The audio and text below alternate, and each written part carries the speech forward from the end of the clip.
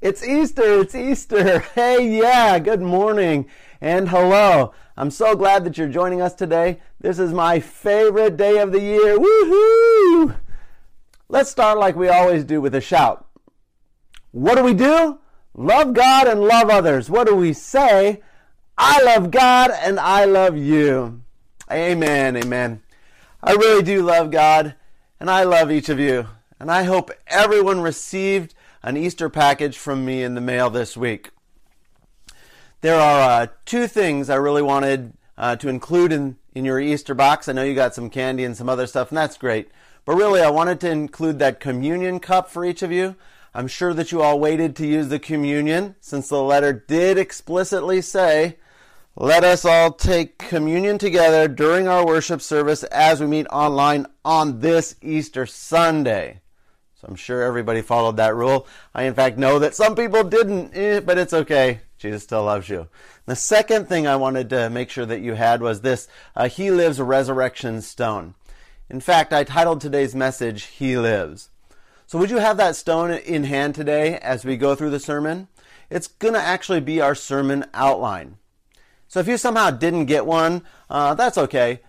Feel free to grab any old stone and make your own. In fact, I had to do this because we were two stones short in my house. So I made one for my wife and I.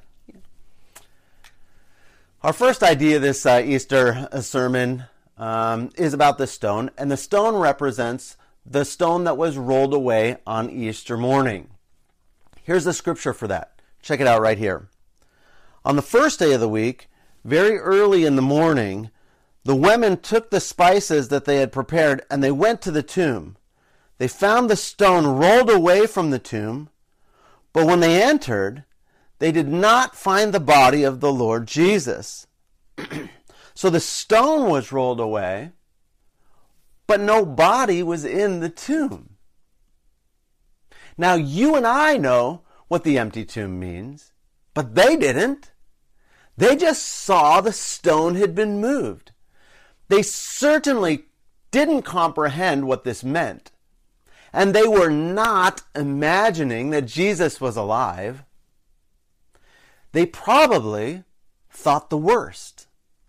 Like someone had desecrated the grave, heaping insult to injury. Or worse, maybe someone had stolen the body and done God knows what with it. But isn't that how most of us are? In uncertainty, we jump to the negative. We see only a disruption of our plans, of our hopes. We see like how bad things have gotten, and now they're even worse. And often we forget that God might, He just might, be up to something bigger and better. You see, the stone that I've given you represents that uncertainty in their lives and in yours even today, or in your future. When you come to an unplanned moment in your life, perhaps a difficult time, instead of allowing your mind to race to the negative, remember that God might, He just might, have something in mind for you. It really does remind me of that scripture that sometimes I use as a benediction. It comes from Ephesians chapter 3. Let's check it out right here. Now to Him who is able to do immeasurably more than all we ask or imagine, according to the power that is at work within us. When we trust God and follow Him, He has amazing things planned. Things we couldn't even dream of or plan on our own.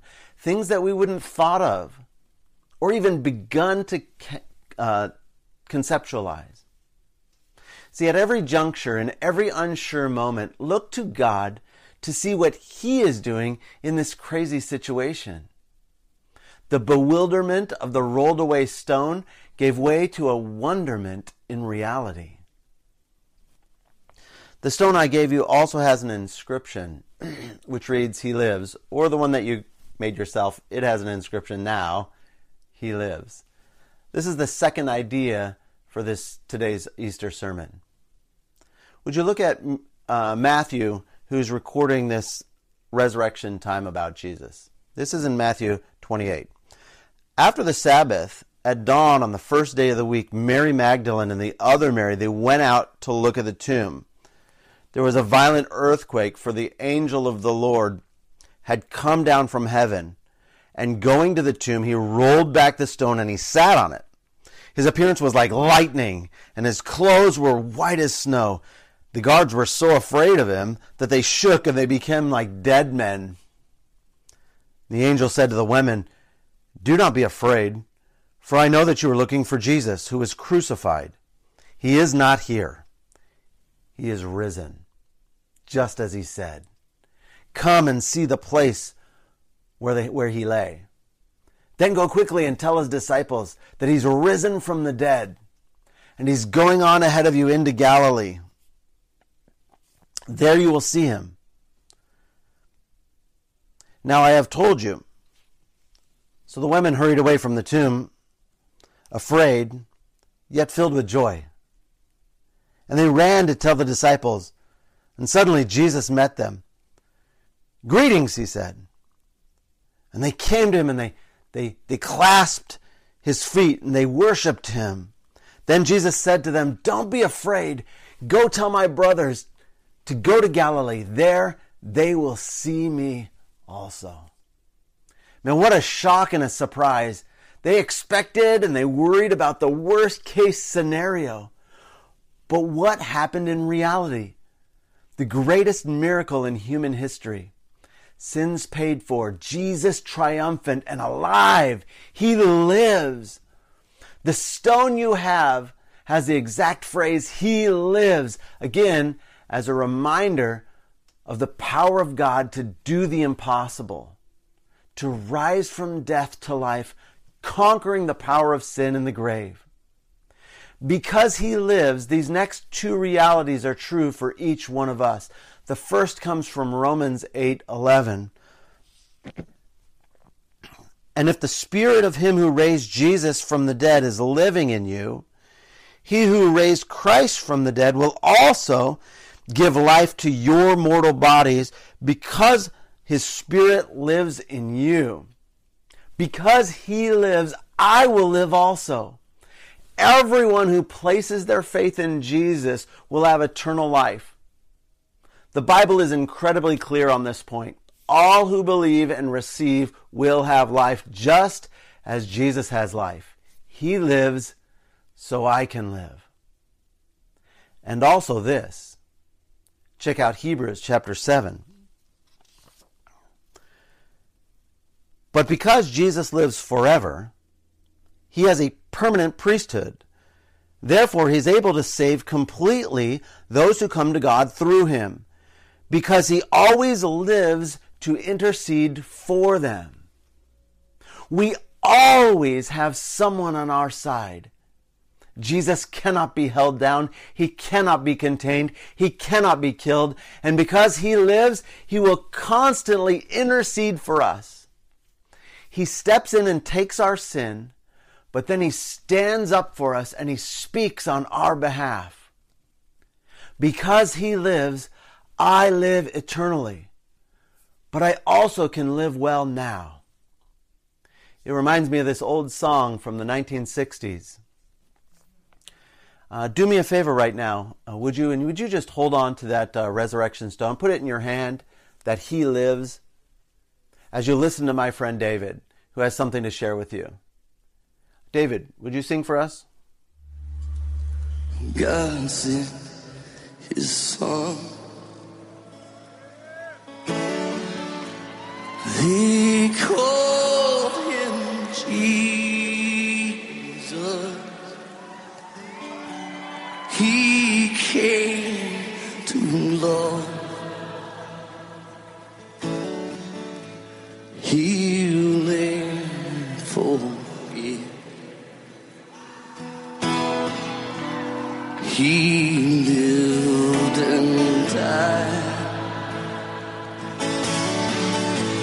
to buy my pardon. An empty grave is there to prove my Savior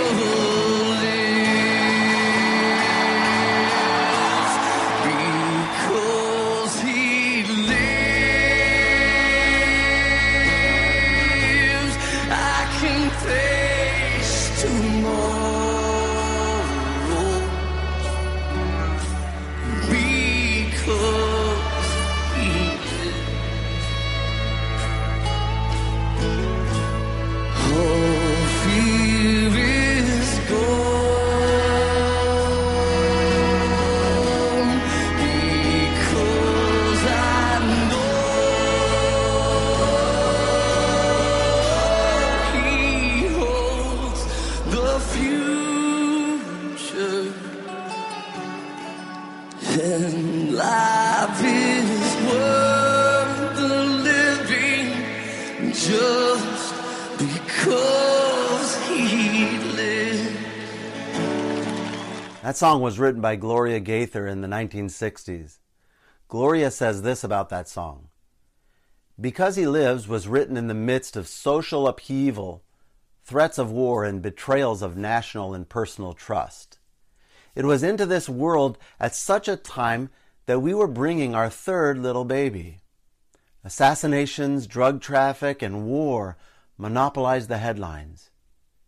It was in the midst of this kind of uncertainty that the assurance of the lordship of the risen Christ blew across our troubled minds, like a cooling breeze in the parched desert. Man, she wrote that song, but she even talked cool.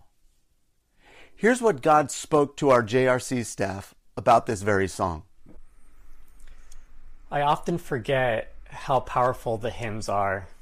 Don't get me wrong, I love contemporary worship music, but hymns, there's just something special and meaningful about them. It's as if every single word was chosen thoughtfully and carefully to show a specific purpose for us. And you know, from my years of study, I've learned that all world religions basically say the same thing. You need to do better and make it to heaven, or you need to follow these rules or principles so that you can reach your final destination. But this song says the opposite. We don't go to God. It says God sent his son, Jesus, and he didn't send Jesus to accuse us, blame us, or condemn us. The hymn says he came to love, he came to heal, and he came to forgive. No other religion says that God decided to draw near to me. In addition, no other religion has the magnitude of physical evidence to prove its validity and truthfulness. See, Christianity has actual empty grave. Everyone knows where Muhammad is buried. We know where Buddha is buried. We know where Joseph Smith and Confucius are buried.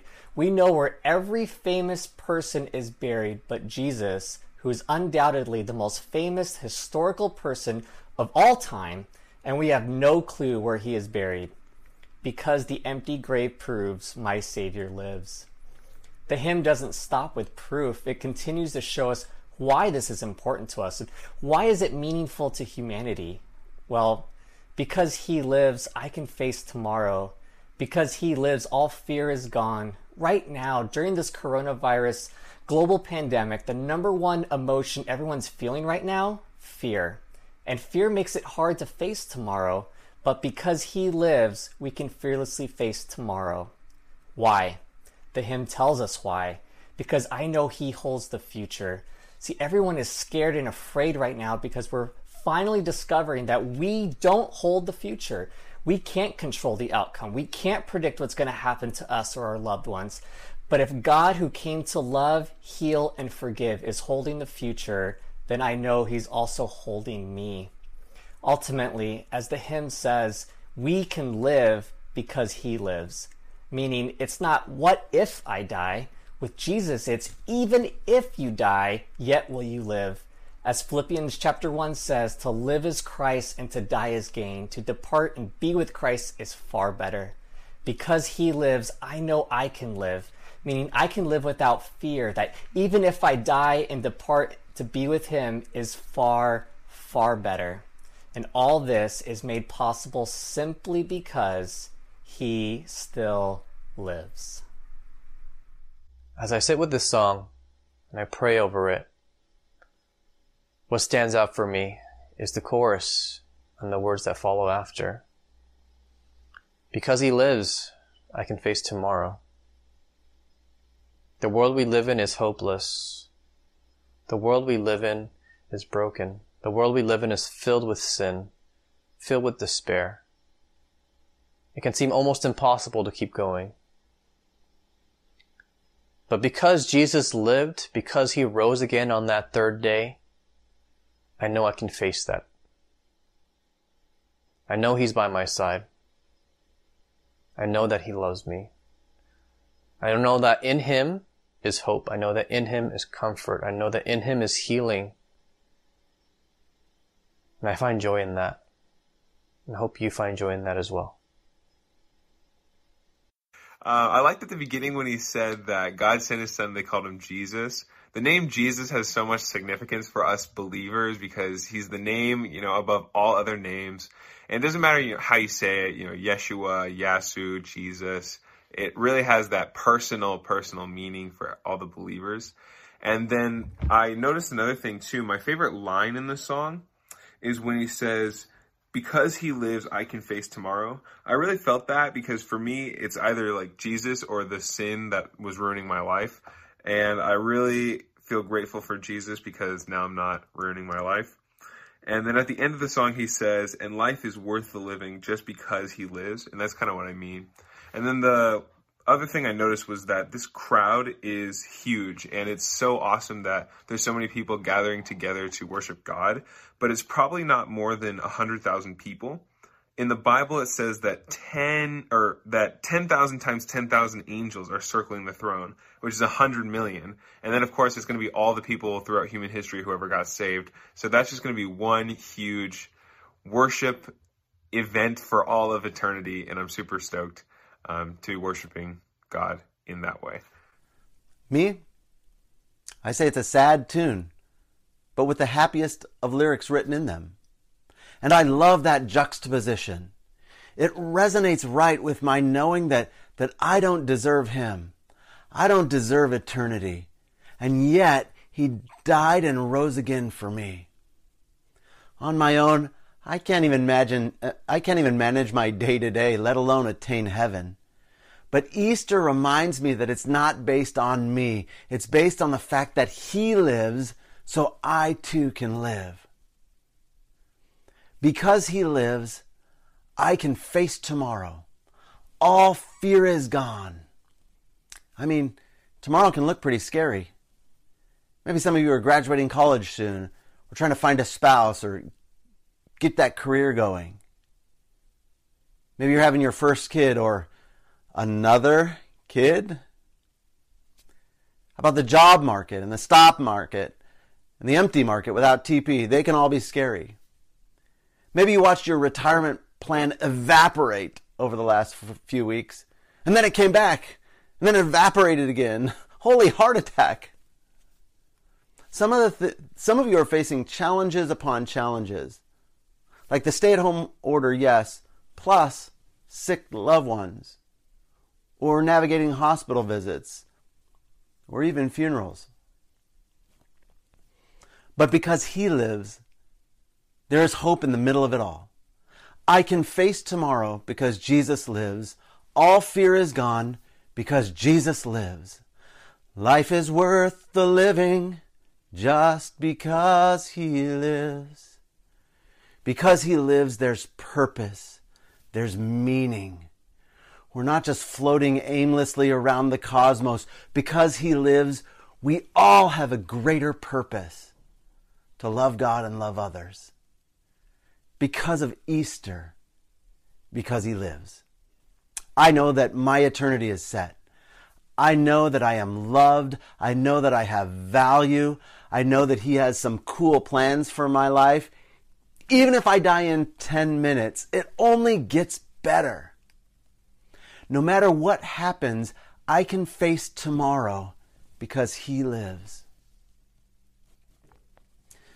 Today after Easter service, we'd normally hang out, we'd enjoy the Taco Man, we'd have a lot of fun together, and we'd bless one another.